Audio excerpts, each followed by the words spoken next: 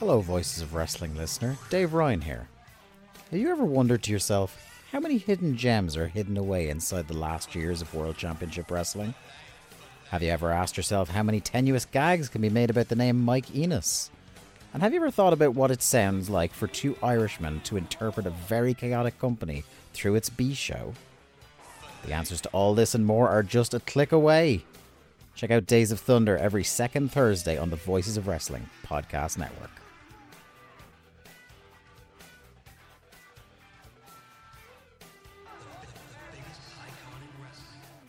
This podcast is a member of the Voices of Wrestling podcasting network. Visit voicesofwrestling.com to hear the rest of our great podcasts, as well as show reviews, columns, opinions, and updates across the world of wrestling.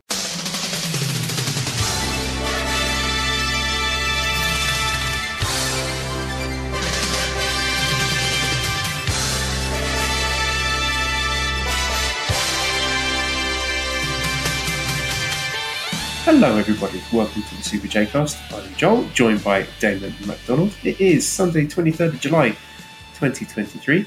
This is episode 267. Damon, what is going on? Well, we have plenty of G1 chatter to kind of sift our way through, right? A lot of matches, a lot of shows. It's hot. And all that stuff. And you have I think we closed with a third mic, and I think we're going to open with a third mic as well. And it's not Chase Owens. It was a good promo at the end of last week's episode. What was that? I'm number one, bye-bye listeners, bye-bye freaks. Yes. I think that's maybe a sound clip we should isolate and add to the soundboard. Oh, now we're talking. I haven't used a soundboard only because, I'm so glad I didn't the last time because, like I said, we had so many technical difficulties that editor Dan, had 10 files that I sent. And the problem is that when the error occurs, you just got to save the file and then we restart. It's like they save the files as just random string of numbers and letters. And it's like, so I got to listen to every single one to be like, okay, this one matches with this one. It was like a puzzle piece. So yeah, our goal is 2 files today. That's our goal. Speaking of puzzle pieces, I did 2 escape rooms last week. Have you ever done an escape room? Yes, but there are people that take the reins of those situations. And I'm not one of them. I'm not the one to be like, okay, everybody, you take this. No, I don't know. So to answer your question, I have not the biggest fan. Okay, I am the take the reins person. That's exactly what I did. Really? Yeah, so I did 2 last week. One was a bank robbery theme one, and that was 3 stars out of 5 stars in terms of difficulty. Okay. And we got out of that one with about between 5 and 10 minutes left. We got stuck on a time zone question because we both sort of mentally blanked that. We were looking for the time zone of Ulaanbaatar, but forgot that the whole of China is in the same time zone. So that one got unstuck on. But the second one I did was allegedly their most difficult game. Okay. And I was doing exactly what he said, being the annoying person. He's like, right, I've got this. Okay, I'm looking for this. Right, can you go do over that? Right. And, ruining it for everyone, but also winning the game with 15 minutes to spare, which I was very smug about afterwards. Not a record time or anything. And I prepared. I watched a little YouTube video the night before with 10 tips for being successful at escape rooms. And I put that all into action. And man, I was absolutely insufferable. It was great. It was my best day. How many people? How many people joined you? There were 6 of us all together. So you lost 5 friends. That's good. That's good. Yeah, and a wife, but worth it. Totally worth it. Yeah, I mean, I get the idea. I mean, the idea of them is pretty cool, I guess, right? Yeah, but I just, if it were just me and one other person, I wouldn't have a problem, but there's always that, we had to do them for work before. It was like a team building exercise. Ugh. Team building exercise. I swear to you, I don't think there's anything worse in the world than a work team building event. Ugh. No team building involved when I'm there. It's me asserting my leadership dominance over everyone else, and it's just me delegating tasks where I see fit. Well, that's fine then. That's fine. You just do me a favor. I'll be in the corner. Just let me know. Let me know the door. That's what I tell Mally to. I'm like, Mally, just stay out of the way. Just don't touch anything. So go stand in the corner. Right, that'd be me. I'd be more than happy with that. I'll give everyone drinks. How about that? Just let me know when the door unlocks, and then we can go. All right, that's good. That's cool. I mean, listen, you like it. I'm in this. I know we said we had to. We're going to just crack on, and because I have a thing to do at 11. I have a call I have to make. I have gotten to the point where, at this ripe age of mine, I am like I'm just like I kind of want to do something different in my life. As grand as that sounds, I'm kind of like, I think I'm at the end of the road of this career path. Like I just feel like I'm like, I mean, do I even want to do this anymore? And so like, I don't know, I'm kind of in that mode. Is that a midlife crisis? Is that what that is? Wait, are we talking about the podcast, or are we talking about your day job? Day job, shoot job. Phew, I was sweating there I'm sure the listeners were as well. Yeah, I was retiring. I was doing it. Yeah, I just wanted to get your reaction. Ugh. Do you? I mean, Esther will want to step in one day, but not yet. She's not ready for that. Trust me, she's better than me. I mean, probably got more fans too. Now, career-wise, I'm just like, all right, do what I want to do, and I don't know. But here's the problem. I kind of do know what I want to do. So I'm working toward that. So we'll see. We'll see what happens. You should become an EFL teacher, teach English as a foreign language, get on the JET program, fly out to Japan, and then you can live out, I was going to say your dreams. I mean, there's probably a bit of a grandiose term if you're teaching English as a foreign language, but your dreams certainly being in Japan all the time. Right. So there you go. If you want to pursue that, then let me know. I'll start a YouTube channel. I'll call it Damon Abroad. No? It's great. Very novel idea. No one's done that before. I don't think anybody's done that. All right. When are we going to get to do a collab with him? I mean, he's aware of New Japan, isn't he? Yeah. Why has that not happened before? Listeners, can you bombard Chris Broad with suggestions? Just say you've got a team, do a collaboration with these guys. Send him to a New Japan show and then do a podcast with us. Yes. Why? I mean, why is that not happening? Yeah, he's moving that studio that he built. Like he's getting married and all this stuff. He's got a girlfriend and everything. I think her name is Charla, is it?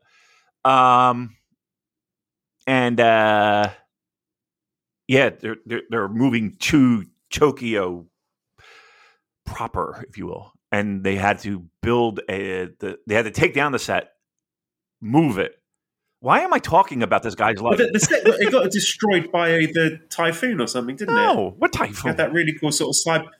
There was some sort of extreme weather situation. Oh, yeah. Was it Sendai? Yeah. I don't know where he had the studio, but he had that really cool sort of Blade Runner style setup, and then it all got wrecked by whatever natural disaster happened. I remember. To be then. I can't remember which one it was. Sorry, but it was like, you might be right.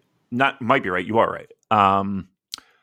Well, yeah, then he got it repaired, but then now they're moving to a studio in Tokyo because that's where they're going to live. And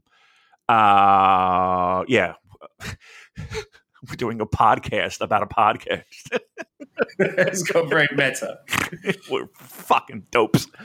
He'll never want to, but he likes very similar music to what I like. Very similar. I mean, there's Duran Duran references and other 80s. Late 80s, early 90s band references all the time. So I think yes, please, listeners, let's harass him so that he can block all of you. We're stars, we're famous. No, we're not. No, we're not. All right, hey, look, G1, or better yet, take the wheel. Take the wheel. Lead us where we need to go. How about that shampoo I commercial? know. I just saw it. Andrew writes in, does this commercial make you want to wash your hair with Cal Merritt shampoo? Now, there's a lot of discourse about Just Five Guys, Sanada particularly, but he's in this advert, isn't he? So that means he's officially a star. So all the people that say he's not a star are wrong because there he is. He's in it. I mean, it's primarily featuring Docky, who has the best hair. Has he got the best hair? I think he does have the best hair. He's got a nice receding the hairline. whole Just Five Guys. That's what he's got. Yeah, look at. I mean, this is wonderful. I'm going to retweet it if anyone hasn't seen it, but it's a great commercial with all of the Just Five Guys people shampooing their hair, looking really happy. Yeah. Docky, do you think he wears the mask in the shower? He's wearing the mask in the advert. I hope so. Very luscious. I'd be disappointed if he didn't. It probably stinks if he doesn't wash it. Breathing and everything. Look, how many? All kidding aside, okay. So I think you can count on one hand how many pro wrestlers have been in actual legitimate product endorsing commercials in modern times. Back in the day, you had wrestlers. I mean, it wasn't commonplace, but you had wrestlers in commercials, of course. Inoki, Abdullah. I think Brody was in a commercial, maybe. I could be wrong. But, it's happened. It's not that uncommon. And then, Hiroshi Tanahashi, Okada. Who else? Shinsuke? Was Shinsuke in a commercial? I'm not sure. But again, you can count them on, it feels like one hand. So it's got to be saying something, right? Something. Unless, it's Doki's sister who's producing the commercial. And she was just badgered by Doki to be in this commercial. And she just finally relented. That's probably what it was. Let's be honest. Let us stream. Let us enjoy living in the fantasy that Sanada and Just Five Guys and Doki are all megastars and breaking through the cross-cultural pop culture barrier. And that's it. This is going to be the road to recovery for New Japan through shampoo commercials. So well done to those guys. But we do have a hard time limit on today's show. So let's crack on then. And just a few sort of big picture stuff with the G1. First of all, Kevin Kelly, no more guest commentary. And he says that's his call. He says he doesn't want to interrupt the wrestlers' preparations and sort of post-match, what would you say, warm-down relaxation? I don't know. But he doesn't want to have anyone as guest commentary anymore because he feels like he's imposing upon their downtime. Preparation and downtime. Yeah. Thoughts on that? I think it's more to do with Kevin Kelly's antisocial behavior. I think it's more. Yeah, Chase Owens on once was just like, fuck this. Right. Not sitting next to this guy again. Right. He'd rather be alone. Trust me. I can almost guarantee it. I mean, look, it's not like he hasn't done it before, flying solo. And I sometimes I enjoy that more than everybody having to get their goddamn shit in. Let's put it this way. I'd rather have one than three, right? I'd rather have one than three. So, I mean,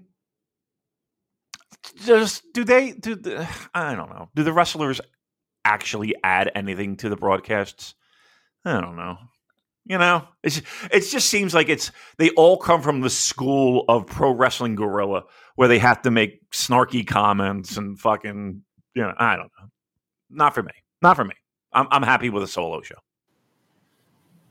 Yeah, me too. I think sometimes the guest stuff, at best, it can just be like a regular guest commentator. At worst, it's actively distracting you from the show. So don't have a problem with it. I think Kevin's more than capable of doing a great job as a solo commentary. So, yeah, no issues with that. Let's talk about time limits. Louis says, I both love and hate the 20-minute time limit.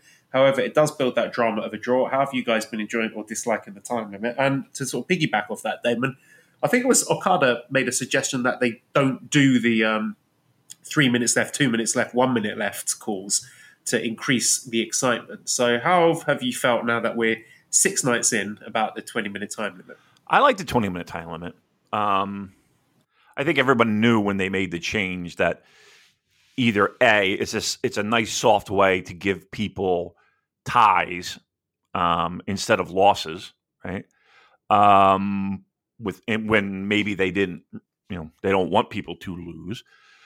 I like the calls. I think the time limit calls add to the element of drama. I like the fact that they tease the time limit draw, with guys getting wins in the last minute. I love that. Absolutely love that. Anything that can keep me on my toes and kind of keep me from not second guessing, but like kind of, I can see where this is fucking going kind of thing, the better. Like, to me, that's fantastic. And to make it as, this is this is not just a pro wrestling thing. This could happen anywhere. How many times has a goal been scored in extra time, or whatever the case may be. So I do like that. I have no problem with it, and it just I feel like it kind of speaks to something that you've been saying for countless shows, is that not every main event, needs to go 36 minutes or 30 whatever minutes. Now, the flip side to that, Joel, is this. Sometimes it feels like they're trying to squeeze in 10 pounds of shit in a 5-pound bag. All right? Like they're shaving time off of these matches to have the amount of people in G1 that they do. There's 8 matches a show, it feels, and even at 20 minutes, it sometimes feels a little long. So that kind of leads me to believe that a shorter pool of talent is the best way to go instead of the time limit. Yeah, I tend to agree. I think it seems to be primarily like a storytelling device for the Reiwa Three Musketeers at the moment, because all the draws have happened in A block. Right.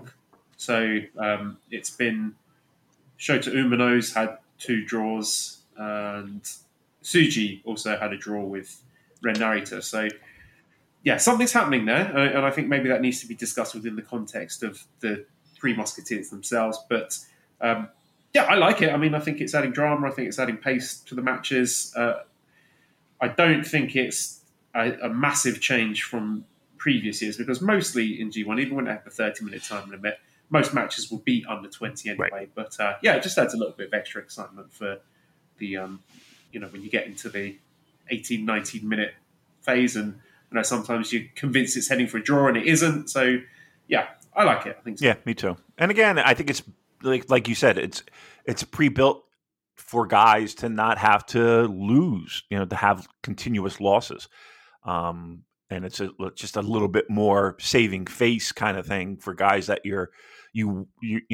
everyone knows that they've invested in these guys to be the next crop, to be the next stars, and to have them go, 1-8 or 1-6 or whatever, just doesn't help make that happen. So a tie is an easy way to kind of accomplish accomplish both objectives. So, yep, I like it. 20 minutes.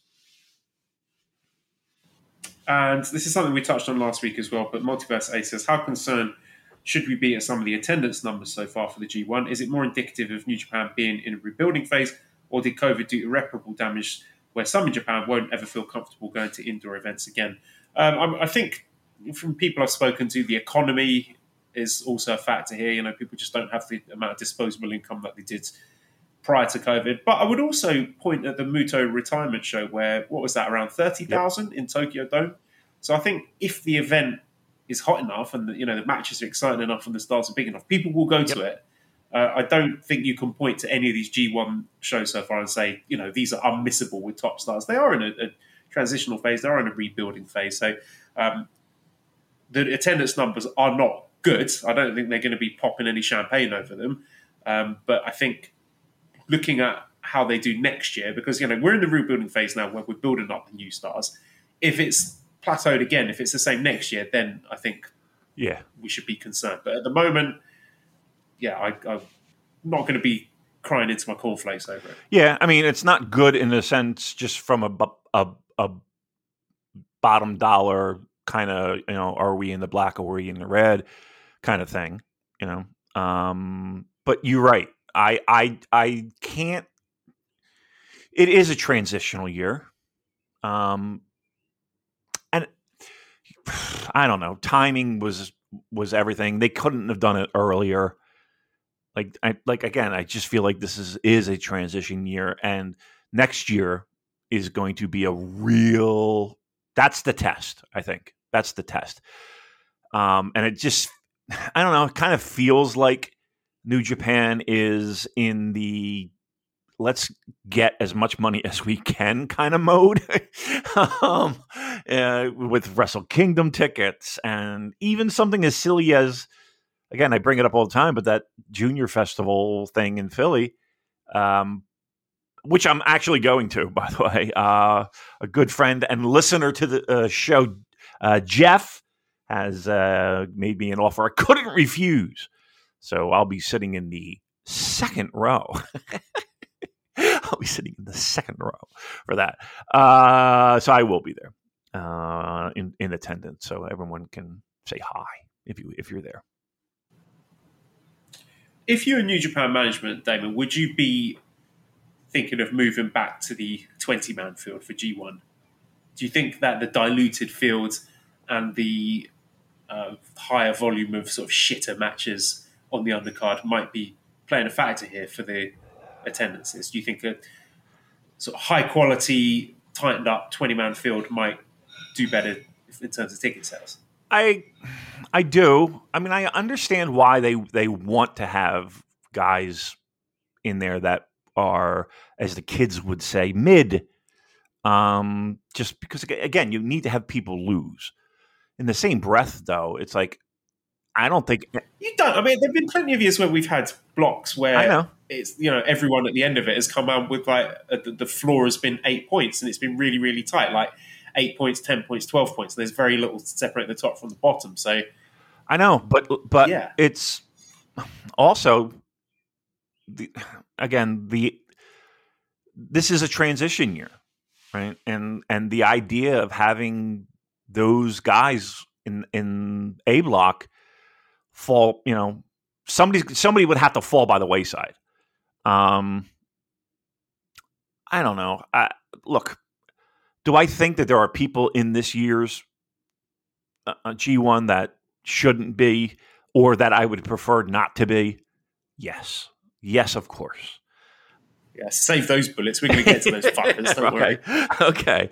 I mean, I don't think there's any shock in some of the names that we'll probably talk about, but okay, maybe there will be. My point being is this: in the years where we had, even Fale, Fale stunk, but at least I don't know. He did play a role.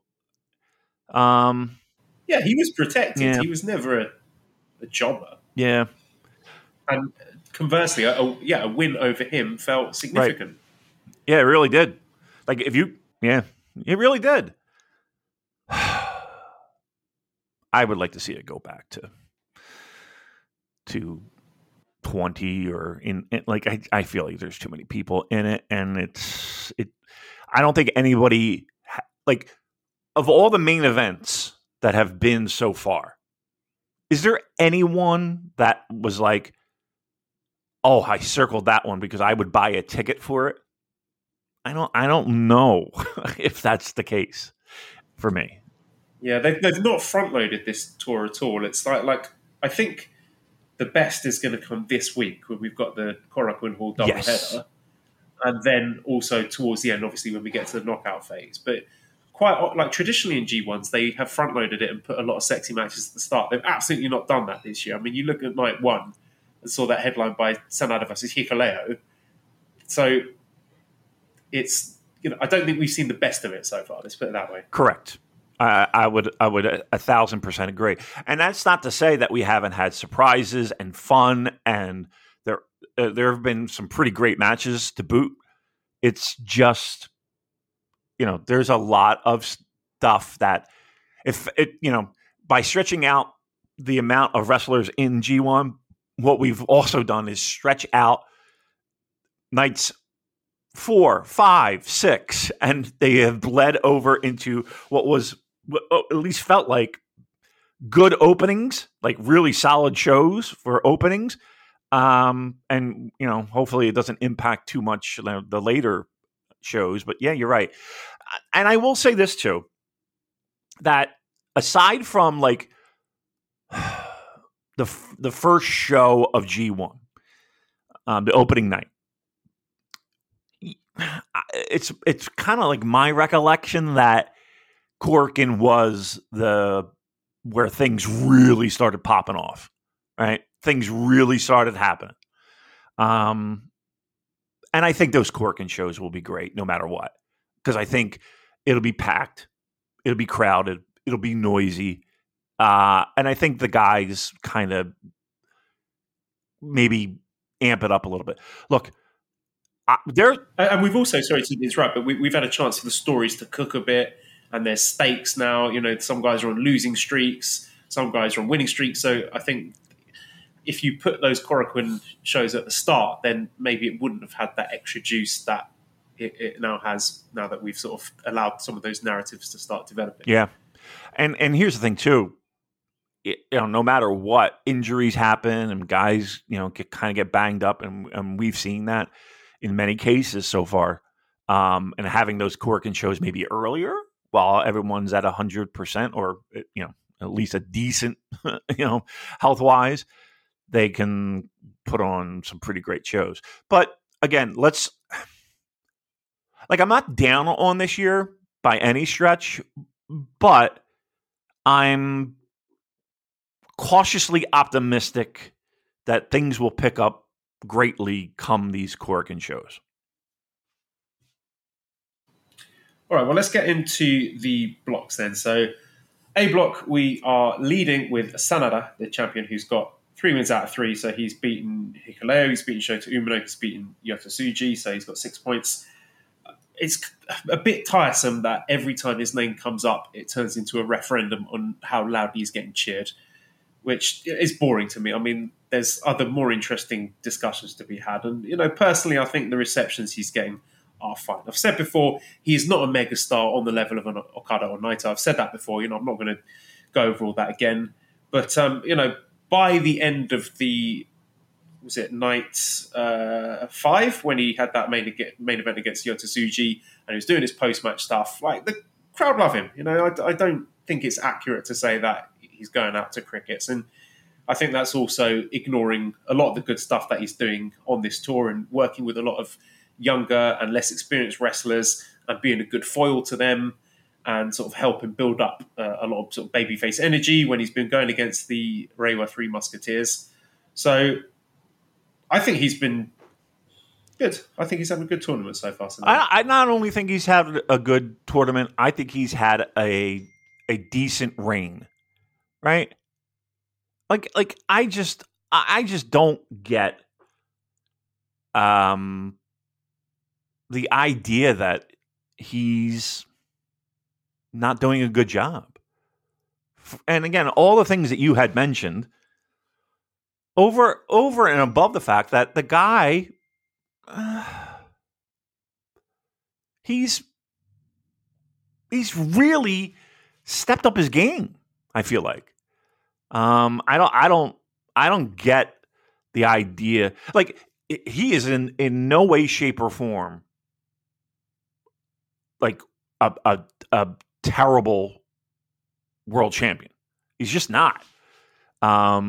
Is he my favorite? Is he my no, he's not.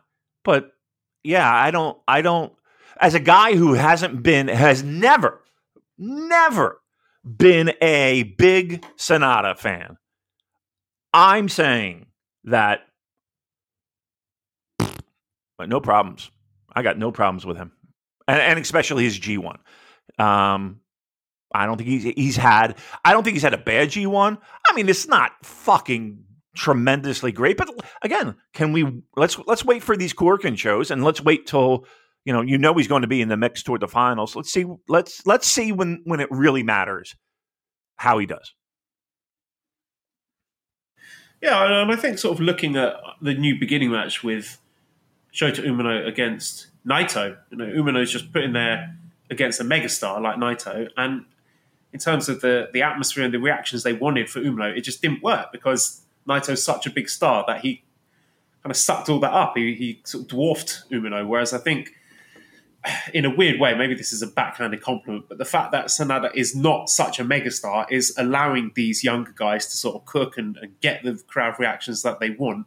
Whereas if you had the belt on like an Okada or a Naito or the sort of person that the Western fan would say is a star and deserves to have it, then maybe we wouldn't be getting this kind of growth from them. So I think there's something to be said about Sanada being sort of fairly understated in the way he projects himself, but that being a benefit to the stories they're trying to tell in A Block with this next generation of stars coming up. So I think it's deliberate, and having him, I don't want to say he's a transitional champion, but I think the belt is on him for a reason while we are restacking the bench with these, the next generation of superstars, rather than having the belt on one of your top guys like an Okada or a Naito. So I think it's working really well personally, and I'm just tired of having the same conversation over and over again about how much noise and is this guy a star or not.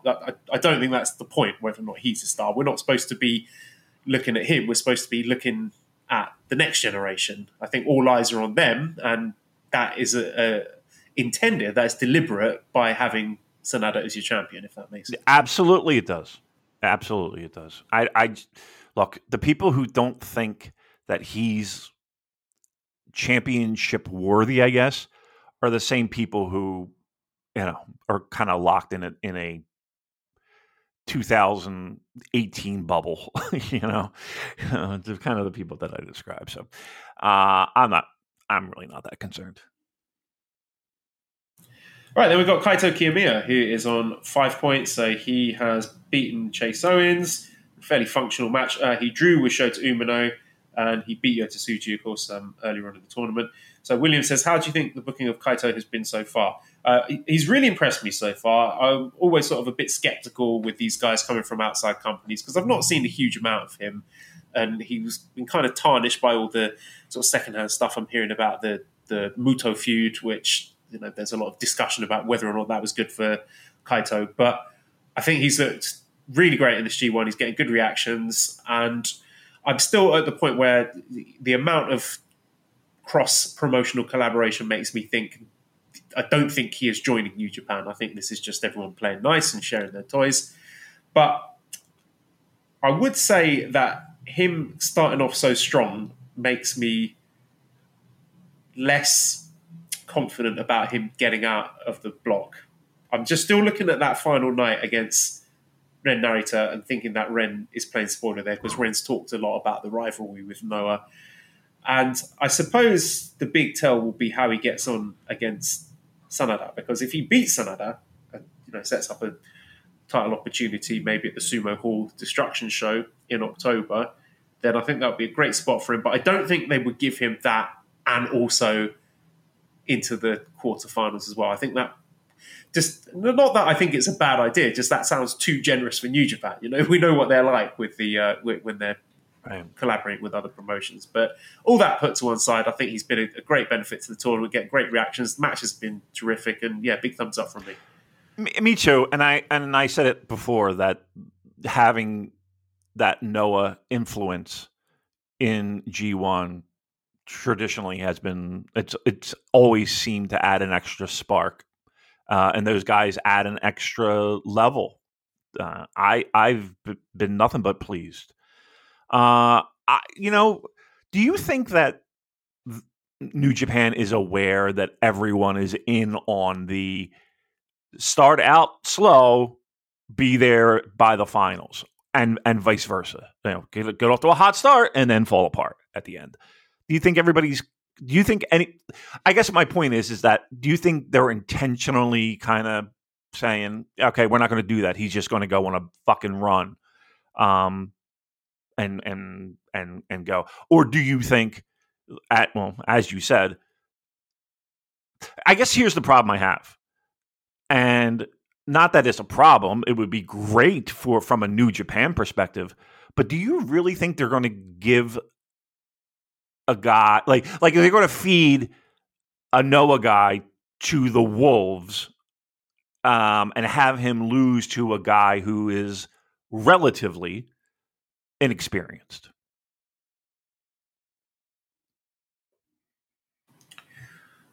I think there's sort of two different flavors of the initial strong run. There's the stuff like, I'm looking at other blocks and seeing like Okada 6 points, Finlay 6 points. I think those are guys who are almost certainly going to get out of their blocks. But then there's the sort of John Moxley, Shelton X Benjamin run where they go flying out the blocks, 4 wins from 4, but then they go on the losing streak towards the end. So I'm sort of leaning more towards the latter than the former. I mean, I think it would be cool if they did the former. Like, I wouldn't have any objections really to Kaito sustaining this run and having a really strong block and, getting out to the quarterfinals and maybe even going deeper than that, because he's a good wrestler and I like to see good wrestlers in big matches. I think it's cool. So I'm ambivalent on, which one it is. I think that both of them have their merits. Yeah. I mean, look, again, from a New Japan perspective, how great would it be for him to get a big win? But I don't know. There's something about it that's just like, wow, we're really. And again, New Japan does have a track record, but even in that track record, it's usually it's like the Okadas and the Tanahashis and the Naitos and all those guys that take care of the top guys of Noah, as opposed to what we're asking for here right now. So, yeah, I mean, look, I wouldn't have a problem either way. I would not have a problem either way because I think he's a talent and, good wrestlers in big matches. I'll never complain about. We have Chase Owens, who has 4 points. So he has the win over Hikuleo. He's got a win over Gabe Kidd, lost to Kiyomiya. I was made to promise that I would not prejudice any of the Chase Owens discussion. So I'm going to let you go first, and please talk to me about Chase Owens. I mean, I don't understand what's going on, to be honest with you, with what's the madhouse that is. What did you think of his Hikuleo match? How did you find the match with Hikuleo? I mean, it was okay. It wasn't terrible. Do you think it was terrible? It caused our Discord to have a complete meltdown, like a unilateral meltdown. Everyone lost their minds. The result of this, and again, I'm not condoning this. This is disgusting behaviour, and I'm borderline deleting the whole Discord. It ended up as a direct result of this Chase Owens Hikuleo match with a group of people fantasy booking a stable led by a character they've called Halal Chris Benoit, leading a team of Muslims to take on opponents that they feel were haram. And this was not just done with talking and text and stuff. They actually did sketches of this. They went into one of these I don't know if it was a WWE wrestling game, and actually made this character and having a wrestling match with Chase Owens. It was just insane. Like, just an absolute bunch of lunatics on the Discord. So I don't know, Dave. I don't know why. But there's something about Chase Owens that's causing a subsection of the fans to have extremely visceral reactions. And if you say to them, he's a crafty veteran, then that's just like a red flag to a bull. They will lose their minds over that. Is it that is it that they don't like him or that they do like him? Oh, they absolutely despise him. Like they are repulsed by him, just everything that he stands for. They just causing them to be, in some cases, physically ill. I mean, I don't know. I don't have that same feeling. I think he's. I do want to like the Hikuleo match was quite remarkable that he managed to not let Hikuleo get in any offense whatsoever, and there was zero reaction from the crowd. Like you could have heard a mouse fart in there. And when he was doing that little bit, he did Hikuleo's choke slam taunt with raising his hand in the air. Absolute crickets. It was unbelievable. And this was a hot crowd. They were up for everything on this show. But then something about Chase Owens and Hikuleo just killed them stone dead. It was as silent as a cricket. Okay. I mean, what do we expect? I mean, you know what I mean? Like, what did they want? I don't know. You could have let Hikuleo do some wrestling moves on him. Do what? That would have been a start. Do what? What's Hikuleo? He's going to toss him to the outside and throw him into the guardrail? What the fuck's he going to do? I don't know. I like the idea. Yeah, please just end the Discord, please. Just end it. Just look. If there's a vote or somewhere we can cast a ballot, I am in favor of blowing it up. Just ending it. Just ending it. All right. Do me a favor. I have to go take a screenshot of my wife's phone. Great. So why don't you do the next? Why don't you, Kevin Kelly, the next wrestler, and I will be right back. How about that?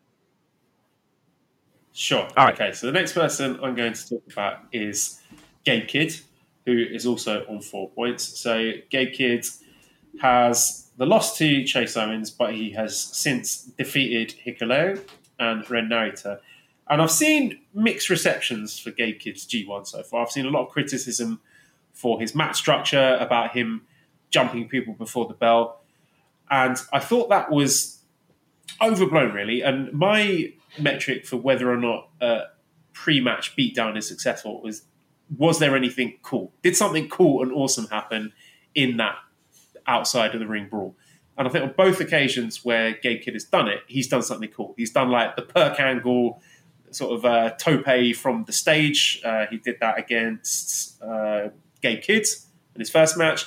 And against Hikuleo, I mean, this is not like a lazy walk and brawl he was doing. He ended up taking a back body drop onto a pile of chairs. So that was one awesome thing. And the second awesome thing was when he was throwing Hikuleo among all the chairs, and there was that one old dude who was just refusing to move. He was just like, no, fuck you, I'm not getting up. I paid for my ticket, I'm not moving, which was also cool and memorable. So I don't think it's fair to sort of say that it's like lazy walk and brawl, because I think he's working really hard to show a lot of aggression, and he's taking some crazy bumps and doing some crazy dives to try and make it exciting. And I think it has been exciting.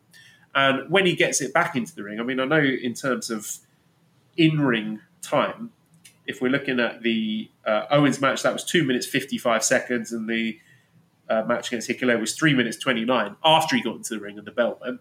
He goes hard. You know, this is not just him going through the motions and then getting straight to the finish. He is going full throttle. He's violent. He's aggressive. There are hard strike exchanges. He's taking some wild bumps. I mean, the Hikuleo match, he seemed to take a neck bump on a sidewalk slam or something, and I'm not sure how or why that happened, but it was pretty cool, I'm not going to lie.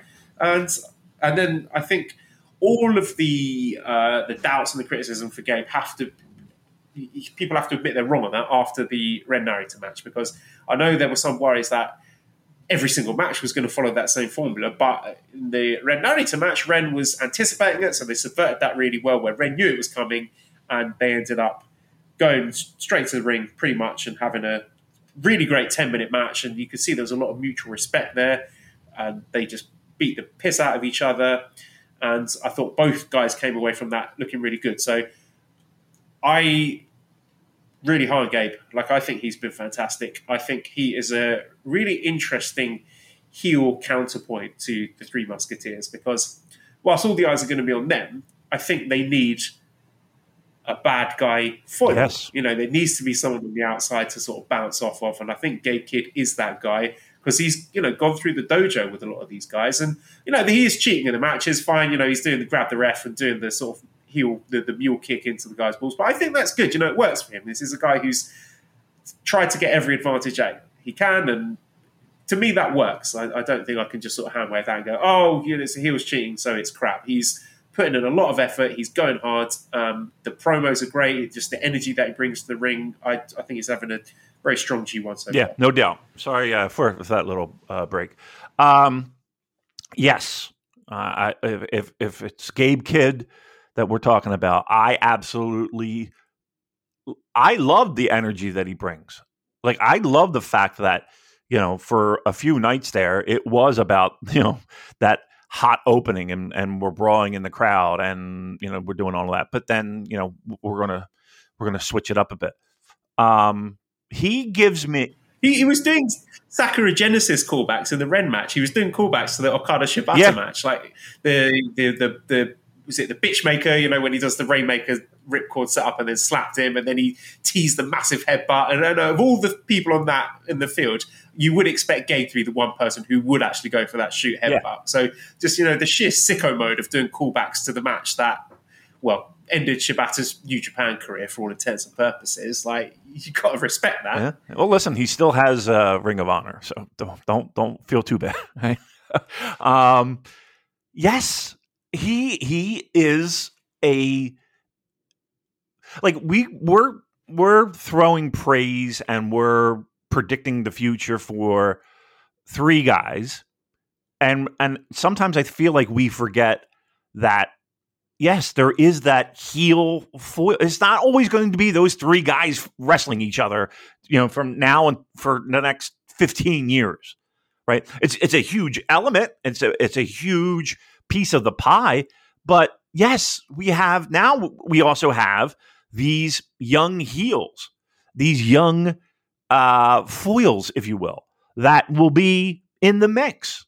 I love, what Gabe gives me? He gives me Buzz Sawyer vibes. I don't know if you're familiar with Buzz Sawyer, but he reminds me so much of him. Maybe not necessarily, even a little bit in a wrestling style, in the sense of, a somewhat wild card or, like a loose cannon-y kind of guy. And, but also has that fantastic wrestling background. Like, I don't know. I think there's so much upside to a guy like that. He's one of those guys that I'm excited every time I see, he's on the show. Like, his matches, I'm like, okay, what else you got up your fucking sleeve? Like, I dig him. I feel him a lot. Like he, I don't know. I think a lot of upside is there with Gabe Kidd. I absolutely do. We've also got Ren Narita on 2 points. So Ren has gone to time limit draws with Shota and Tsuji and then lost to Gabe Kidd. I think out of all the three Musketeers, he is bottom, but I don't think that he's been bad. Yeah. I think he's been good. I think people are sort of being overblown in their criticism of him just by virtue of how great Umino and Tsuji have been. But I think Ren really started to get into his groove in that Gabe Kidd match. I think he needs someone who's going to push the pace and hit him really hard.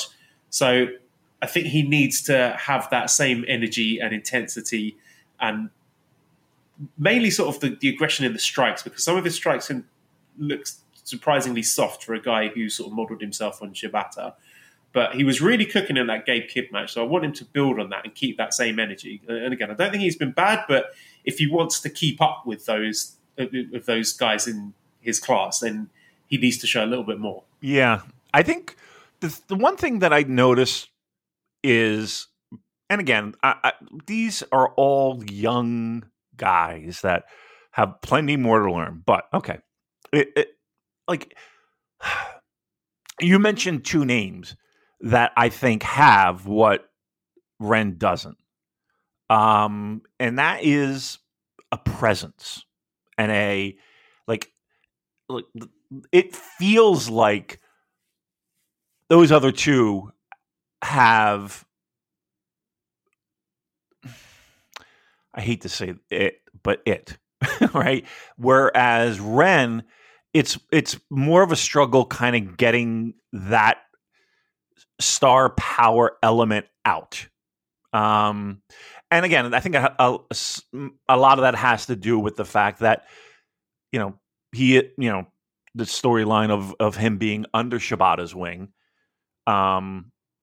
might have that, but in the same breath, like Shibata is like, he does have that charisma. I don't want to say, but he does have that certain energy about him that took. Let's be honest here. It wasn't like he just walked into a fucking ring and then it happened. Like, it was a build and a reputation that he had built, and him going into MMA and a lot of shit that went into that. It wasn't like he just fucking showed up against Ishii and became incredibly great. It was a long time coming, and not for nothing, as I like to say, you go back in time, a lot of what people have said about Ren, they said about Shibata. It's not like Shibata, again, walked in and I'm a star. No. And a lot of the same criticisms that were given Ren, Shibata had back in the day. So, like, I know we do a weekly podcast, and and everybody's excited to track progress, but boy, we are in just the infancy here, and to put like the pressure on these guys, like, look, we don't know what the fuck's going to happen in 2 or 3 years. Pro wrestling is weird, right? Who knows what's going to... You know what? They might wake up one morning and be like, fuck this. I'm going to go play baseball. You know what I mean? Like, you don't know. But, and it's hard to do because everyone's excited. We gotta fucking relax a little bit. Give it time. There's going to be ups and downs along the way. I don't think, like, and again, let's use Naito as an example. Like, did anyone think that his career was going to be what it has been when he was the Stardust Genius? I don't know. They tried. As a matter of fact, they fucking shoved it down your throat. They gave him a G1 win. I don't know. Just let's give it time. Right now, where he is, I'm kind of okay with. Not kind of okay with. I'm more than okay with, because again, it's just so fucking young in the timeline. That brings us nicely on to talking about Shota Umino, who has 2 points. So he had that opening draw with Ren, and he's since drawn with Kaito Kiyomiya and lost to Sanada. I think we're at the point where the Shota haters are eating crow here, because for me, he's been one of the MVPs of this G1 so far. I know he's a bit dorky, and he will probably never fit the aesthetic of what we as Western fans judge as cool, especially judging him against Jon Moxley. But when that bell goes, he just owns that ring, and the intensity that he brings, the sharpness and crispness of his wrestling, the way that he sells, that moment where he was selling the figure 4 with Kaito, that was tremendous, and the crowd are living and dying by everything that he does. Like, he's got that crowd connection already, and you can't understate the importance of that, especially this early on in his career. So he is a guy who, in spite of the fact that he's only got 2 points, I think he has just come on so far. Like, we are watching this kid grow before our eyes, and just the confidence and the aura. Like, I get Tanahashi vibes from him. Honestly, this early on, I just think he has absolutely stepped up to the plate. Yeah. It's look. Some guys have it, you know. Some guys have it, and the wrestling, the actual in ring, that will obviously get better and better and better. And and if he's starting at this level when it comes to the other stuff that make pro wrestlers great, yeah. I mean, like this is where he is now.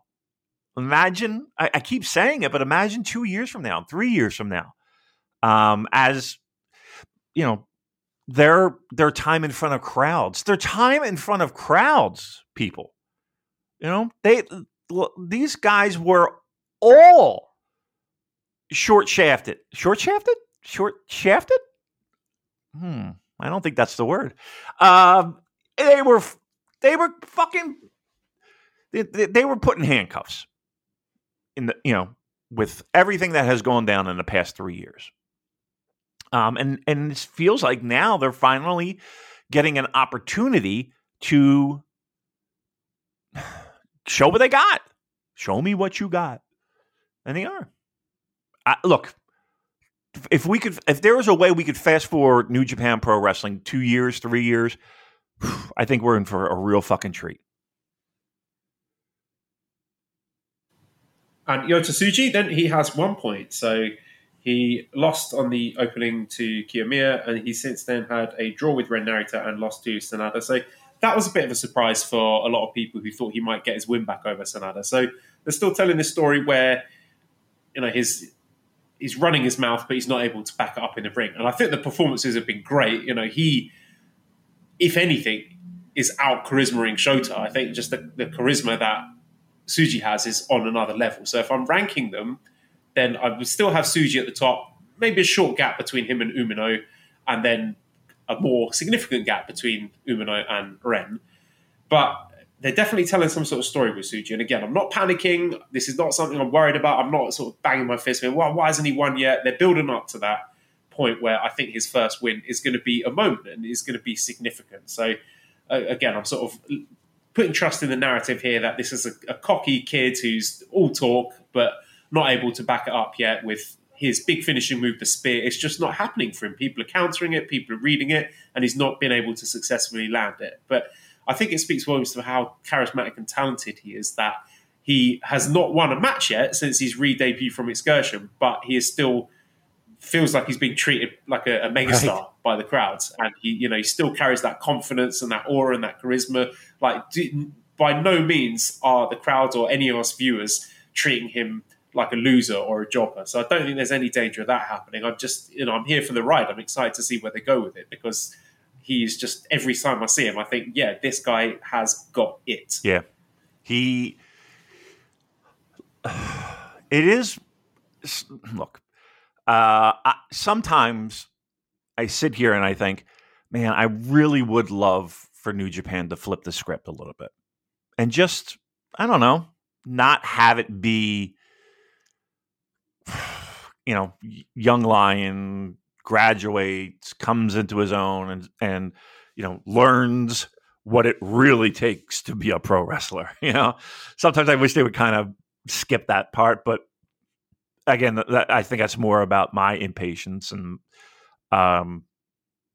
the fact that maybe I want things sooner than later and instant gratification. But truth be told, you're right in the sense that the guy hasn't won a match. You know what I mean?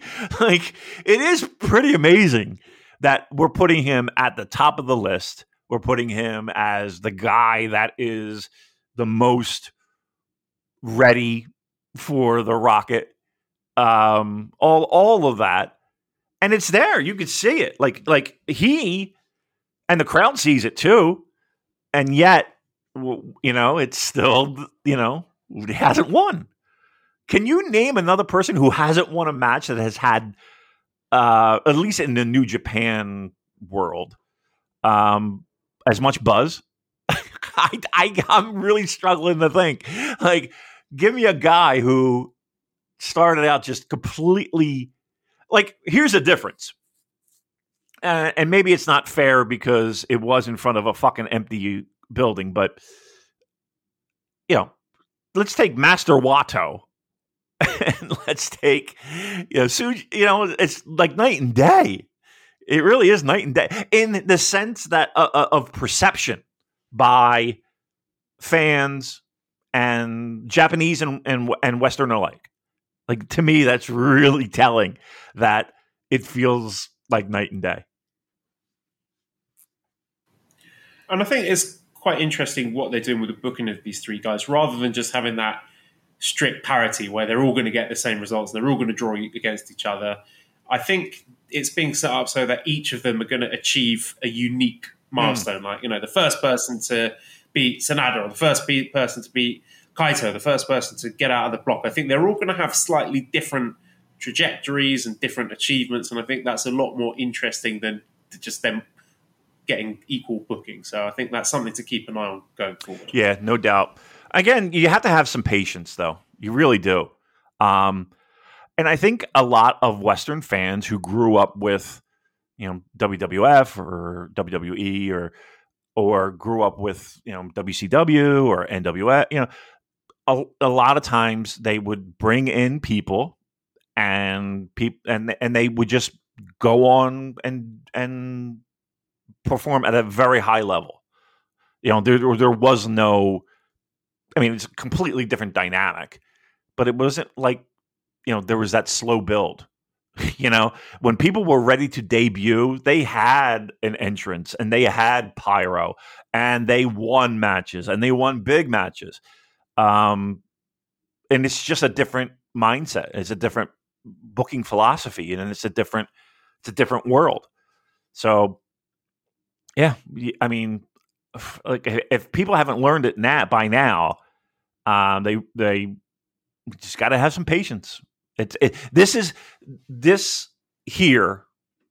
New Japan specifically is a product where you need patience, and if you don't have it, you're going to scratch your head, and you're going to be like, well, blah, blah, blah, blah.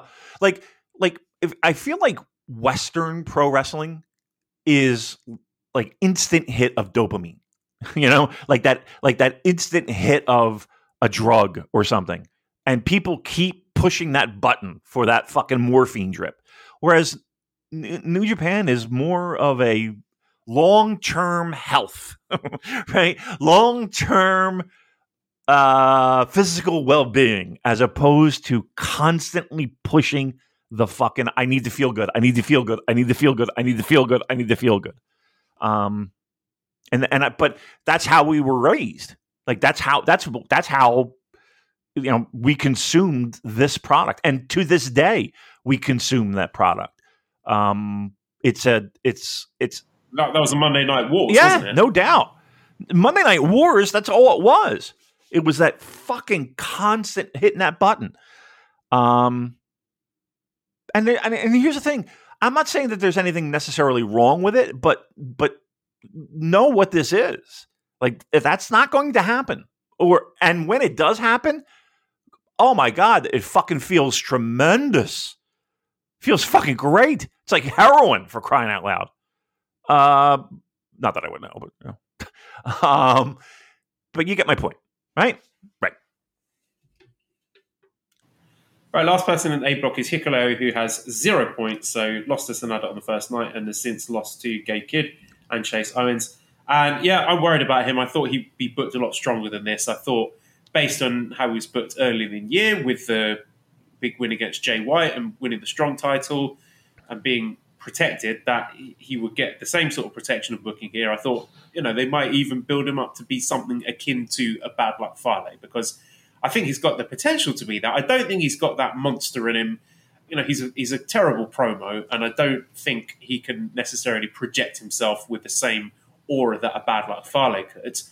He might get there in time. I don't know. I have seen improvements from him, but they've been very slow, incremental improvements, and I feel the booking hasn't done him any favours. I mean, he's been placed against people in certain matches like the Carl Anderson and the Chase Owens match where they have just eaten him up, not let him have anything, and that's not done him any favours. So I don't know if there's sort of a lack of respect towards him from the people he's been wrestling against, or the booking committee. I don't know.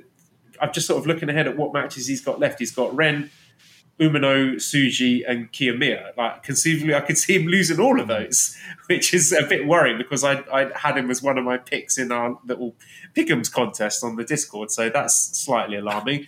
Some people are saying, oh, he's been punished because he was talking to WWE and they think he's got one foot out the door. The whole thing is really weird. And again, we're only up to night 6, so he could turn it all around and rip together a string of 4 wins, and that wouldn't stun me. But at this point, I'm worried about Hikuleo. Yeah, it's. I think it's proof that being a big guy doesn't necessarily mean it doesn't necessarily equate success.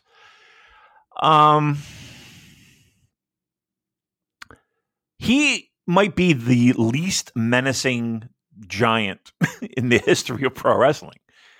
Like, do you get menacing vibes from Hikuleo? Do you get monster,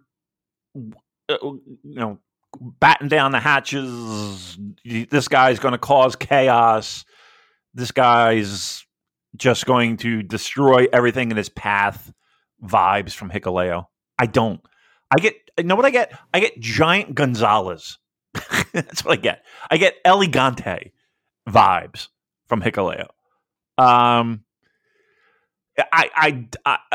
would love to see a ton more sandpaper in his game.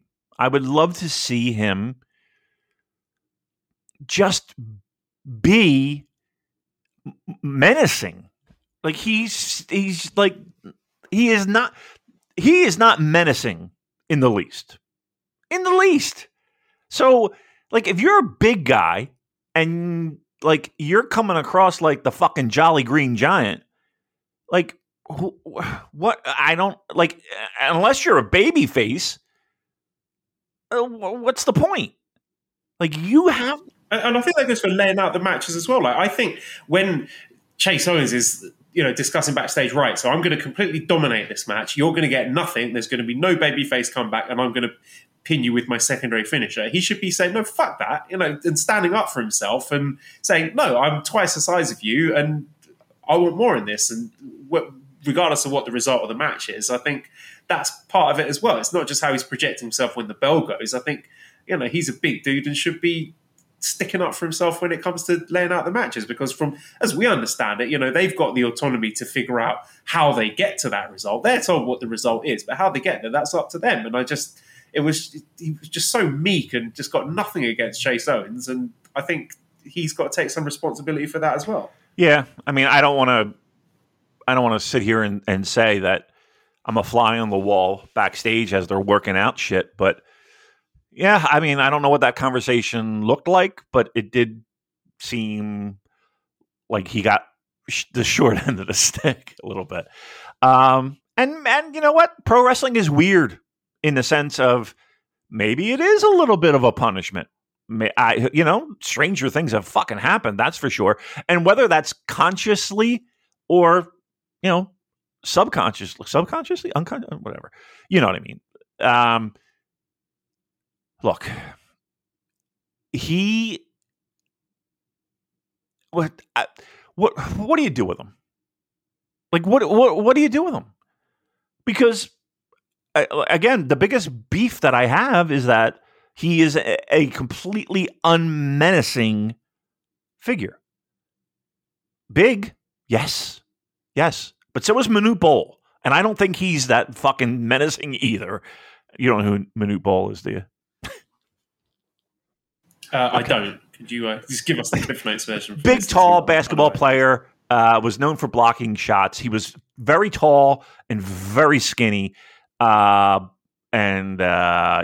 Manute Bol. All right, let's move on to B block then. Hopefully we'll get through the other blocks a bit faster. I think there is more to say about A block, but we'll go through B block.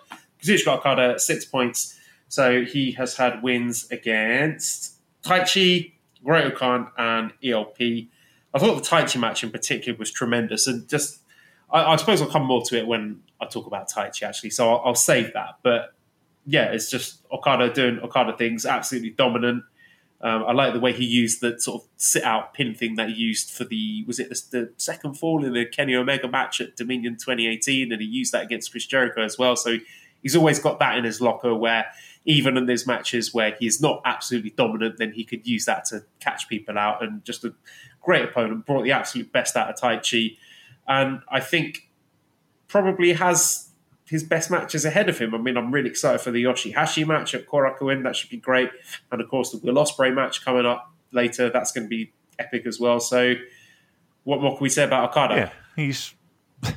we talk about the changing of the guard and all, but, Okada's not that old.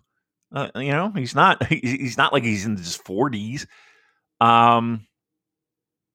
But that being said, he has a lot of mileage on him. But he's still just on like one of the greatest of all time. He's just fucking like sometimes it looks like he's not even trying, but it still looks great. To me, that is a sign of greatness. When it feels like he's not even fucking putting in 1,000%, and yet it's still like, whoa, what the fuck? He's talented pro wrestler. A healthy Okada is, I would do anything to have back. Just like a 100% healthy. Sometimes I wish he would take some time off, be honest with you. Yeah, but he delivers every fucking time. So, one of the greatest.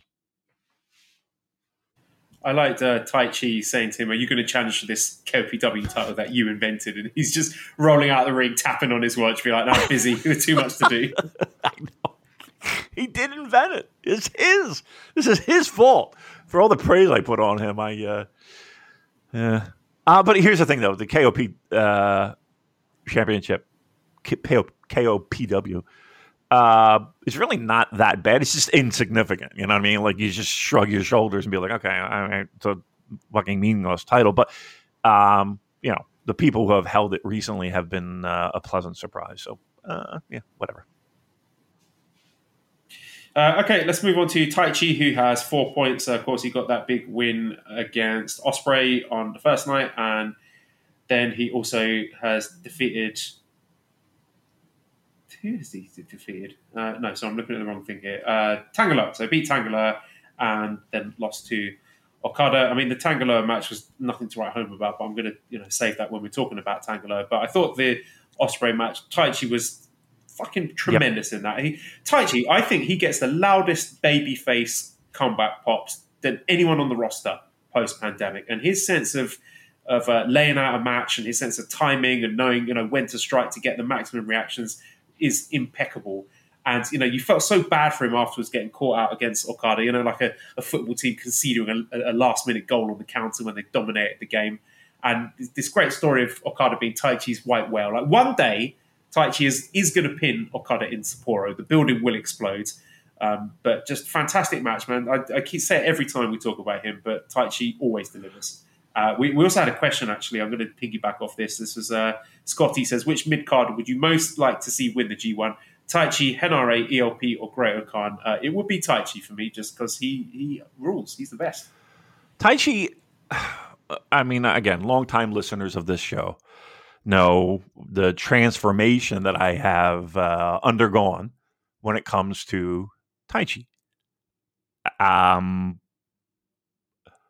He's low-key in the past 3 years been one of the most consistent and enjoyable wrestlers New Japan Pro Wrestling has had. It's quite amazing, actually. The way that he has been able to still keep what makes Taichi, but being able to kind of tone down the stuff that people didn't like, and amp up the stuff that people do like, and make it work at a time in his career when, let's be honest here, he didn't have to. He didn't have to do any of that. But, for whatever reason, something clicked with him. And for whatever reason, something in his head said, okay, this is what I am going to do now. I love it. And there's a part of me that's like what do you think as being the biggest Tai Chi supporter there is on planet Earth? Like, when was that moment for you? Or, like, when was that moment of he's like making it happen for himself? And for me, it was like his Shingo matches. Like, those matches were unbelievably great. More than they should have been. And it's been consistent. He's been just consistent in the past 3 years. But I guess I'll throw it to you. Like, when was that moment where you're like, okay, this is a guy? I think it was the start of 2018. It was a Takataichi Mania show where he had a singles match with Naito. So this was just when he's moving to heavyweight. And that was the moment where I was like, yeah, this guy's got it. He was all the stuff that he'd done prior, which I enjoyed, his shitbag junior run.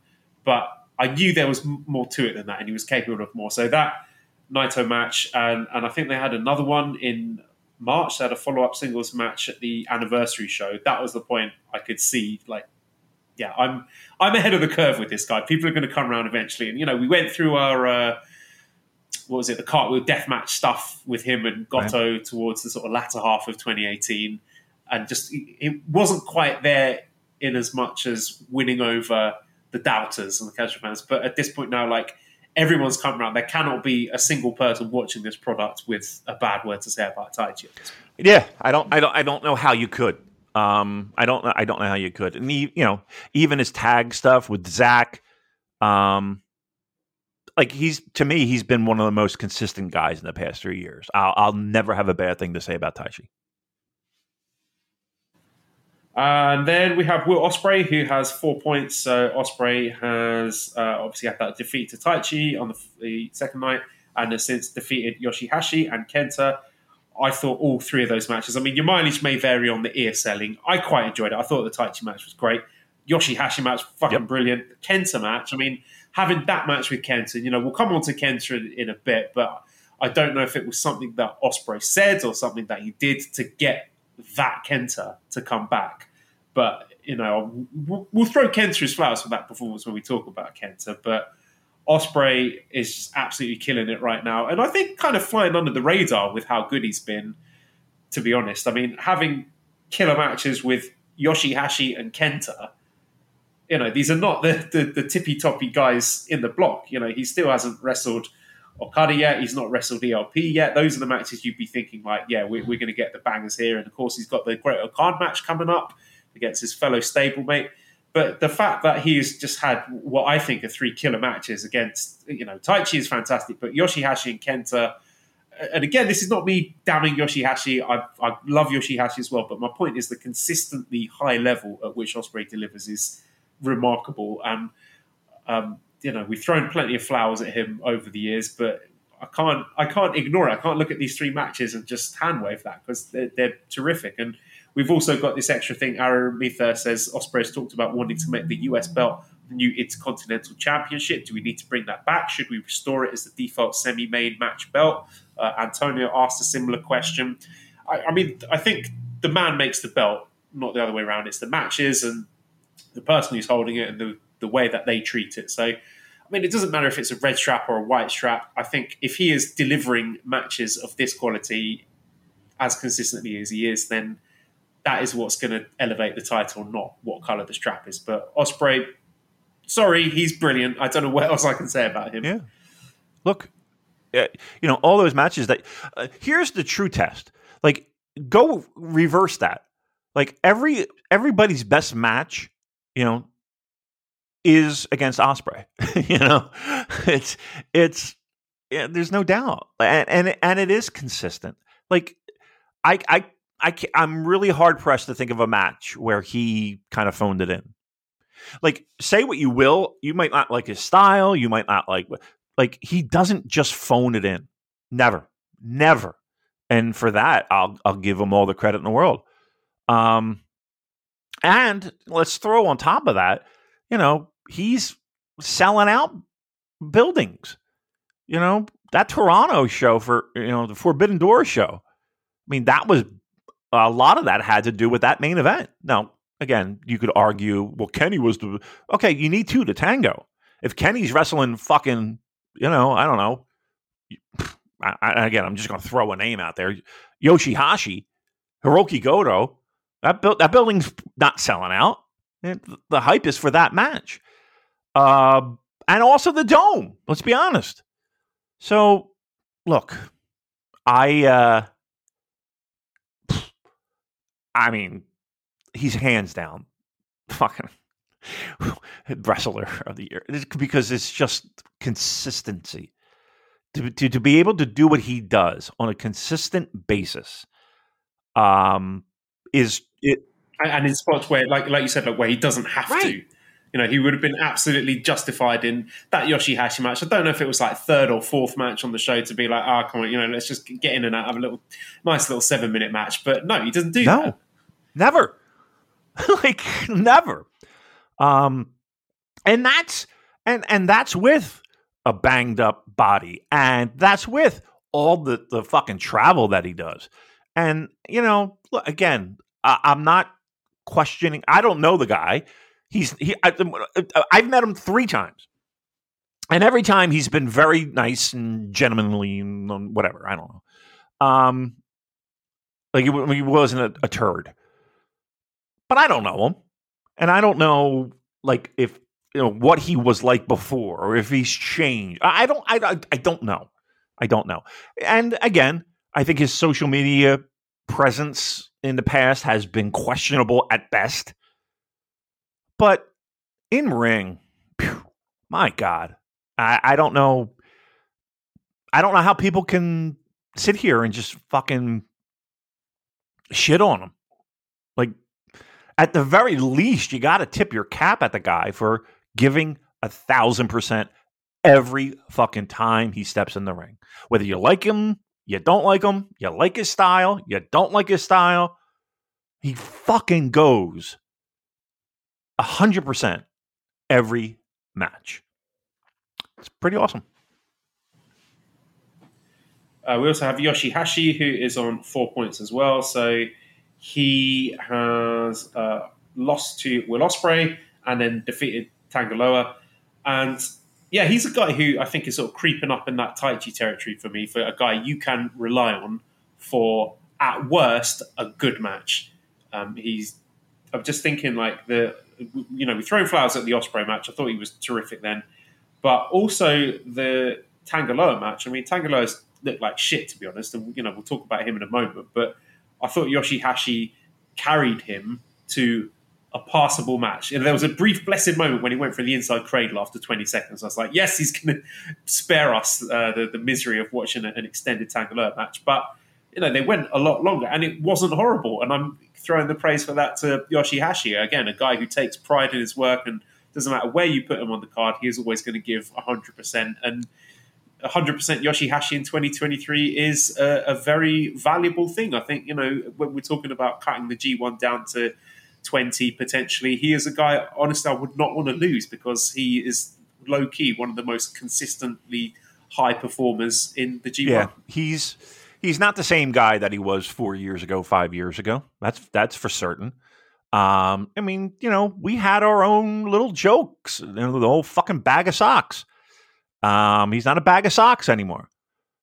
I wonder what that young lady in that interview who cried over Yoshihashi, I wonder what she's feeling.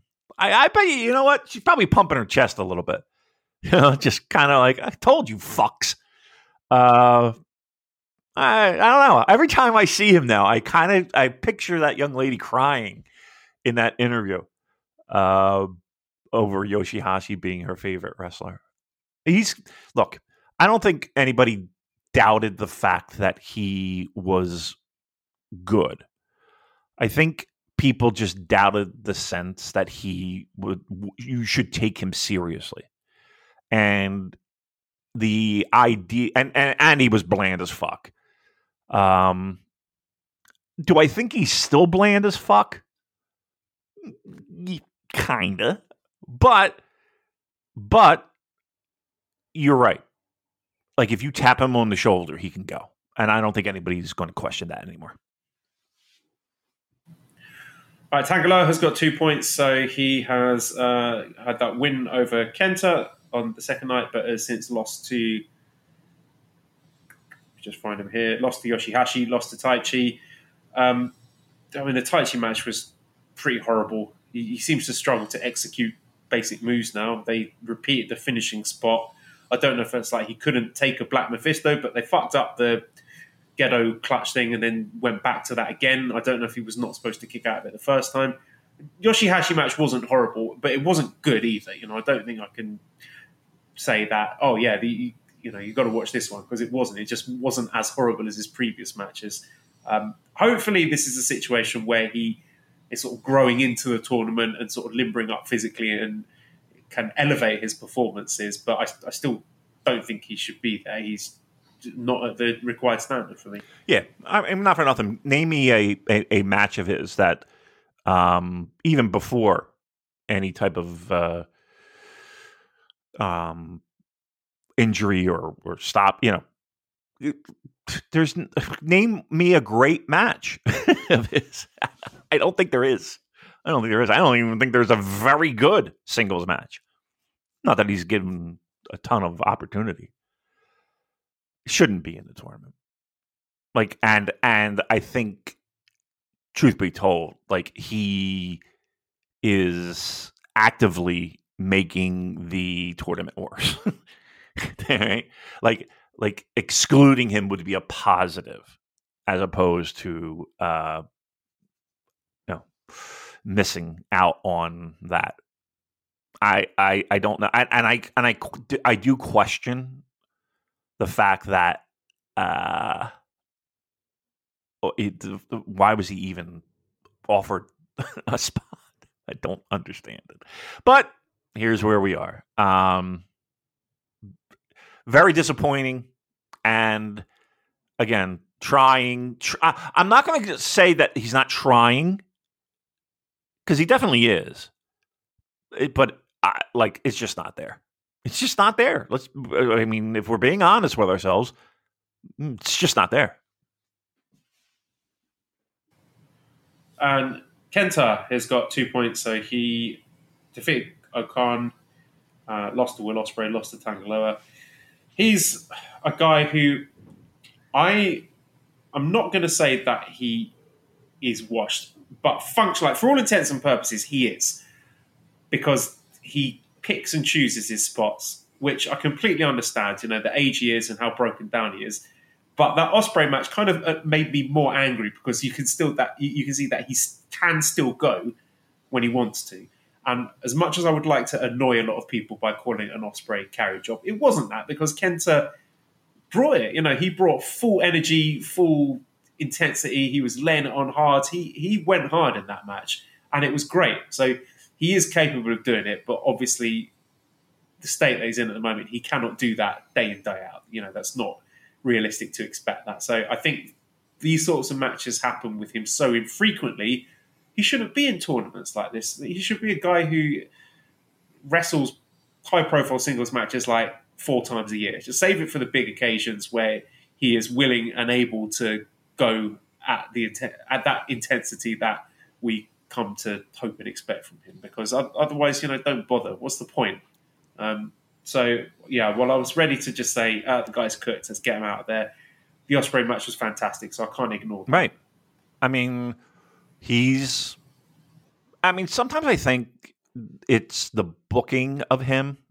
And again, it might be the case of a guy who, needs to have him booked a certain way because physically he can't do what he did 5, 10, well, probably closer to 10 years ago. Does he still have it in him? Well, you could see that he does. Can it be something that he does on a semi schedule? I don't know. I mean, I don't know, but but something. Look, he did it, so it's there, right? And you're right. Can he do it consistently? Is the question. I mean, I think there's plenty of doubters. But you're right. Like, to me, he's a guy that can go big match when the time is right, as opposed to being a guy in the grind of not only a G1, but like a regular full-time schedule. I really think he'll be a lot more active in the States, with guys in the dojo, stuff like that. Like, that makes perfect sense. He can go back to Florida and fucking sit in the sun. But I was not impressed because but I was, but that's not the gist of it. Like, I was really happy to see that Will Ospreay match. Like, I was happy for him. Like, I was like, okay, like, I'm sure he came back to the locker room. I don't know. Do you think he had something to prove? Do you think he had that, maybe even to himself? Maybe even to himself, that he can still go. He's got a lot of mileage on him, Joel. He's got a lot of fucking mileage, but I was thrilled for him to be able to pull that off with Will. Next is Great Okan, who has 2 points. So Okan has obviously lost to Okada, and then he defeated Kenta. Oh, no, sorry, he lost to Kenta as well. He defeated El Fantasmo. So the ELP match, that was the two guys who were on 2 losses. And I suppose the most notable thing from that was the nipple twisting spot where he did what's the word for it? The ahegao face. That's what it's called when, pulling the sex face. So something's up with Great Okan. I mean, I think he's not had a brilliant tournament. I thought he really sort of stepped up in the back end of the ELP match, and that's more that I want to see from him. The Okada match was a lot of nothing. The Kenta match was horrible. But I think we need to see something big from him in this Ospreay match, both in terms of match quality and also narratively. I would like to see some upward momentum from Great Okan, because there's not been a huge amount to cheer about as a Great Okan supporter, and I'm hoping that there is something brewing there. Potentially, if this is Ospreay going to AEW at some point in the future, Great Okan being primed to take over as leader of United Empires with a win over Ospreay in the tournament as fuel for that. I don't know, but that's a huge match for him. It is, and it's been, once again, a long road to where we are now, which doesn't seem like it's much further than when we started. As a matter of fact, it feels like it's less. I don't know. I think, does it feel to you as if even the whole concept of the United Empire has kind of lost a lot of fucking steam? Yeah, I don't know how much that was Aussie Open leaving. That did seem to deflate things significantly. Yeah.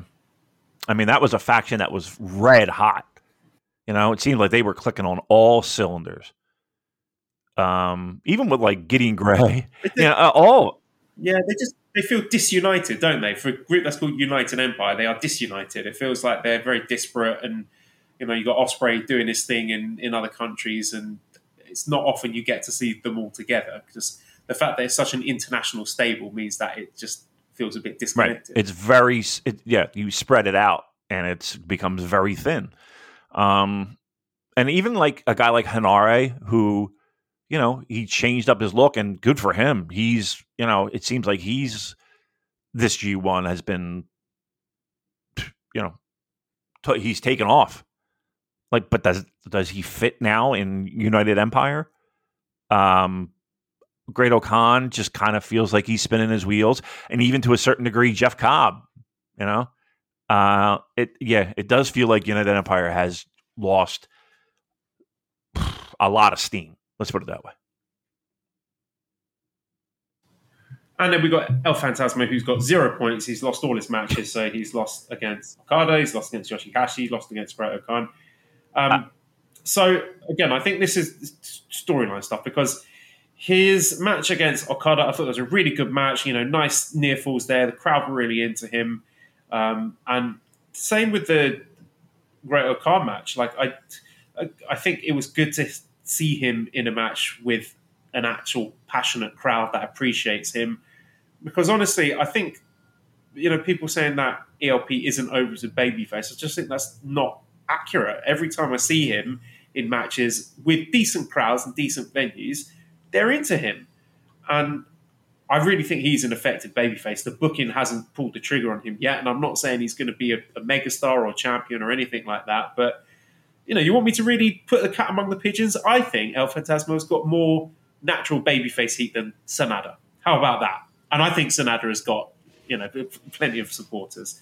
But I love the desperation and intensity from him. And of course, we have to mention the fact that El Fantasma found out that his grandfather had passed away an hour before this match started. So, again, whilst the booking is not reflecting all, the amount that I gassed him up saying, he was going to get a big push, I would be very, very surprised if he didn't pick up a few big wins between now and the end of the tournament. And again, I'm circling the Ospreay match at the end of the tournament. I'm not necessarily saying he's going to win, but I think things are going to turn around for him. And again, I do think he's got a lot of babyface upsides. I've seen it, matches, the New Japan Cup match with Naito. I don't think that's something New Japan are just going to ignore because for me, like the way I'm perceiving it, it is very real. It's there. No doubt. I guess I think a lot of us expected a little bit more than where he's at when it comes to booking. I mean, every indicator had him kind of being skyrocketed. And it has been a little bit of a disappointment in the sense of, the whole Bullet Club thing. It feels like it's kind of dead in the water right now. I don't know. I mean,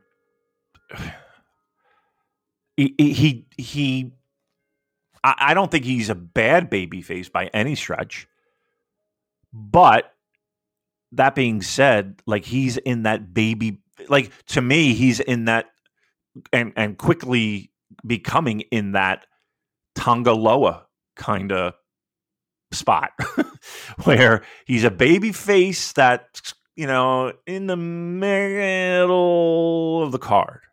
And I think that there should be better things ahead for him, but right now it doesn't necessarily feel like that's in the works. And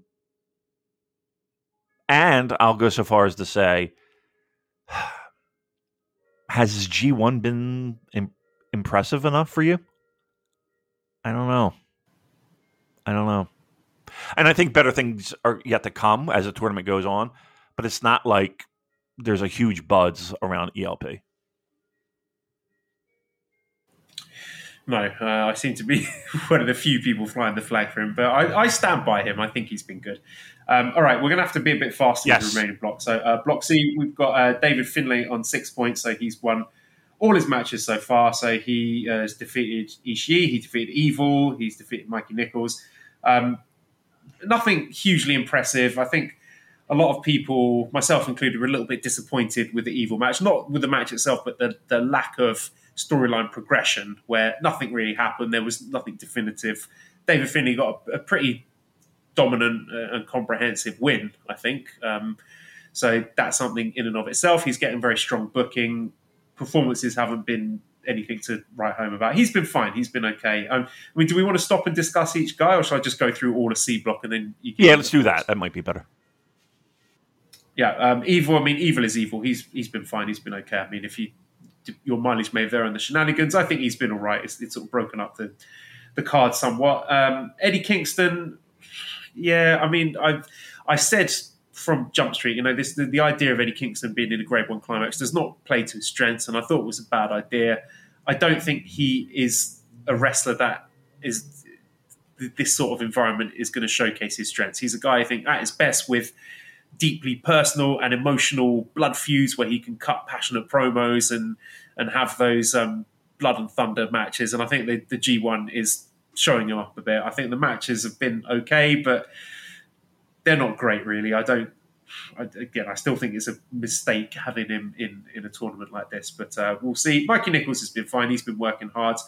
Tamatonga, yeah, he's okay. Tamatonga's fine. I mean, I think a guy may well benefit from something fresh. I think he's hit his ceiling in New Japan. Hinare, I think, has been outstanding. I think this new sort of the way he's reinvented himself, tapping into that really authentic sense of his sort of Maori culture and heritage. And it's not a gimmick. He's not just doing it for show like others might do. This is real to him, and he's found that inspiration to reinvent himself. And I think he's working his socks off, and I think he's sort of carrying himself with confidence. He's got that monster in him, and I think he looks great. The matches have been really exciting. Shingo match was just absolutely fantastic. One of my favourite matches, maybe my favourite match of the tournament so far. Like, didn't go 100 miles an hour. Kind of built up quite methodically and intelligently to those big power spots. It really maximised the drama. And can Hinare get the Streets of Rage? Can he get the pin? And got close enough to the time limit to make the win all the more thrilling. And I think even the people who've dragged their feet on him are starting to acknowledge that how good Hinare is, and he's starting to live up to that potential.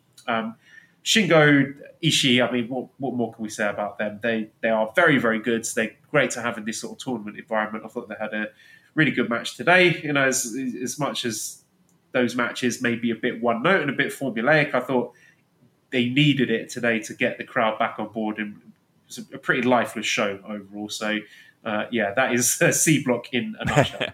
Sorry about that. Yes. Yeah, I'll work my way backwards. Ishii, Shingo, I mean, they're studs. This is not their first dance, so they know what's expected. And truth be told, that I feel like they always seem to deliver. So no worries there. Evil is evil. I mean, I don't know. What do you I don't know. What do you want me to say? David Finlay. It's obvious that they're going hard with him. Being a leader of Bullet Club does mean something. Is he giving you just bangers of matches? Probably not. But I think he's doing what needs to be done. How about that? Hinare has been outstanding, and dare I say, been one of the MVPs so far. It is amazing when guys find whatever they need to find.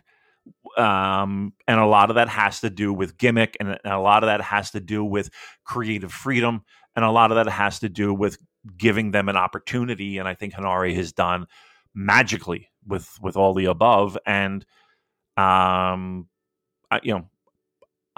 thrilled for the guy, and I'm thrilled for the fact that New Japan would give him, let's be honest, multiple chances, right? Multiple chances. Yeah, I mean, I think everything else is what you said. No need to beat the dead horse. Yeah, I mean, there is less to say about C Block and D Block, to be honest. D Block, then we've got Zack Sabre Jr. on 6 points. I mean, Zack is great. I have nothing new or fresh to say about Zack. I think his matches have been really good. Who did he wrestle? He had Yano. Yeah, he actually helped Yano have a funny match. He did a lot of the comedic heavy lifting there, but it was good stuff. It was entertaining. And then the match he had today against who did he wrestle today? It was just a matter of hours ago, and I've completely forgotten who he wrestled. It was Alex Coughlin. Yes. Yeah, that was good. Yeah, that's great. We love Zack. Jeff Cobb, I think, has been probably one of the more impressive performers in the D Block. I like how he's adding some shithousery to his game, and doing the air banjo or air ukulele, whatever he was doing against Tanahashi today. I thought that was a really good match. So good to see him going strong. I think it's a shame that he got his big push during COVID, so I would like to see him getting a bit of a sustained push in front of cheering crowds, because I think he's a great performer. He deserves it. Goto, 4 points. I mean, yeah, it's Hiroki Goto. I can't say any more about that. Tetsuya Naito has been good. He's also on 4 points. The Yano match was very, very funny today, where he took about 25 minutes to get to the ring. I thought that was really hilarious. I think he should have just done the roll up and pinned him as soon as the bell went. That would have been the good payoff. And I think Yano matches are coming. They've been so close this G1 to being brilliant. Like the Goto match should have finished with Goto pinning him when he was wearing the mascot's mask. The Zack match, they should have done the match with Fujita acting as Zack and Yuto Nakashima acting as Yano. They should have wrestled that match. The Young Lions wrestling it in role as those wrestlers. That would have been hilarious. And the Naito match, I think it would have been much better if Naito just pinned him straight away after all that fucking about with the entrance. But there we go. At least Yano's got some fresh material. Tanahashi's been doing okay, actually. He's been holding up physically a lot better than I thought he would. So I don't know what black magic he's using to keep himself together, but I hope he's able to sustain it, because he's my worst fears have not yet been realised with him. I was really worried about how we get on in this G1. He's doing okay so far, touch wood. Shane Haste, he's been all right. I mean, again, hasn't done enough for me to want him back next year. I would like to see a bit more from him. Alex Coughlin, he's 0 points. I mean, he's been pretty good, actually. I thought the Jeff Cobb match was a really good showcase. I thought Cobb gave him a lot there. Cobb was very generous, and the amount of big bumps and big spots that he let Coughlin do. And that is a good counterpoint to the Chase Owens-Hikuleo match, where Chase gave Hikuleo fuck all.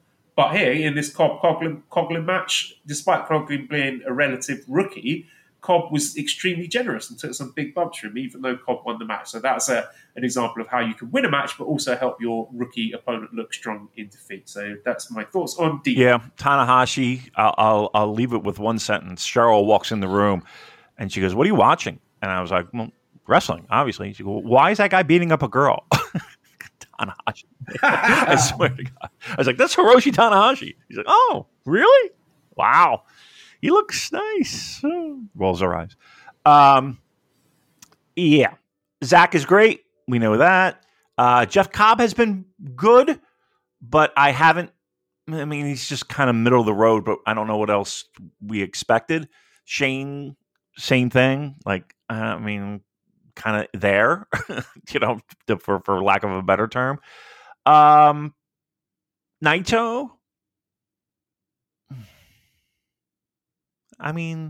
has there been anything that stood out? I'll tell you what. Yano has been surprisingly entertaining. For all the fucking knocks we give Yano, at least it is some new material. So, okay. It hasn't been great. And Zach just being a guy that's common sense is fucking hilarious. Yes, of course he's going to bring tape to tape up the turnbuckle. Oh, why wouldn't you? Yes, he's going to bring scissors because, yeah, why wouldn't you? So, yeah, I did like that a lot. So, I'm sorry this is an abbreviated review of D, but yeah, it is what it is. I gotta bug out. No, I think that's about all that D block warranted. There is less to say about C block and D block. So yeah, is that it? Should we wrap up? We need to. Okay, all right. redcircle.com/shows/super-j-cast if you want to throw some money our way. Discord link. I don't know why you would want to join us. Please don't. But if you do, please don't. The absolute insanity and madness that has overcome.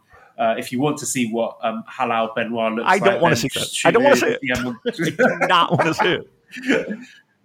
At Cobra Kawaii, ProWrestlingTees.com/SuperJcast for our t-shirts. Thanks to editor Dan. Find him on Twitter at LoutyHero219. Subscribe to the Voices of Wrestling Podcast Network for other great shows. I might be doing a little guest appearance on the show coming up this week. Watch this space.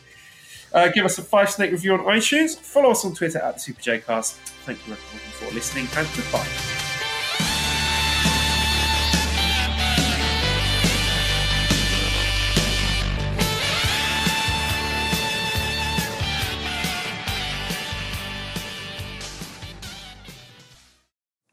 Hey everybody, my name is Jesse Collins, and I want to tell you all about my show, The Gentleman's Wrestling Podcast, here on the Voices of Wrestling Podcast Network. On the Gentleman's Wrestling Podcast, we do a thorough analysis on the biggest issues and trends within the pro wrestling industry. We talk a lot about pro wrestling media, we talk a lot about fan culture and wrestling's place within general pop culture, and we talk about the broader influences that are shaping the way we discuss and analyze the pro wrestling industry. We've had some of the brightest minds in the pro wrestling intelligentsia on the show, including WrestleNomics host Brandon Thurston, both Rich Craich and Joe Lanza from the Flagship Wrestling Podcast, Trevor Dame from the Through the Years podcast, and a whole lot more. This isn't a show for hot takes. It's not a show recapping the latest episode of television. This is a show focusing on the biggest topics in pro wrestling and doing a deep dive on the real stories behind the surface level analysis you might find elsewhere. The Gentleman's Wrestling Podcast is available wherever you get your podcasts, and we'd really appreciate it if you gave us a try. Thanks.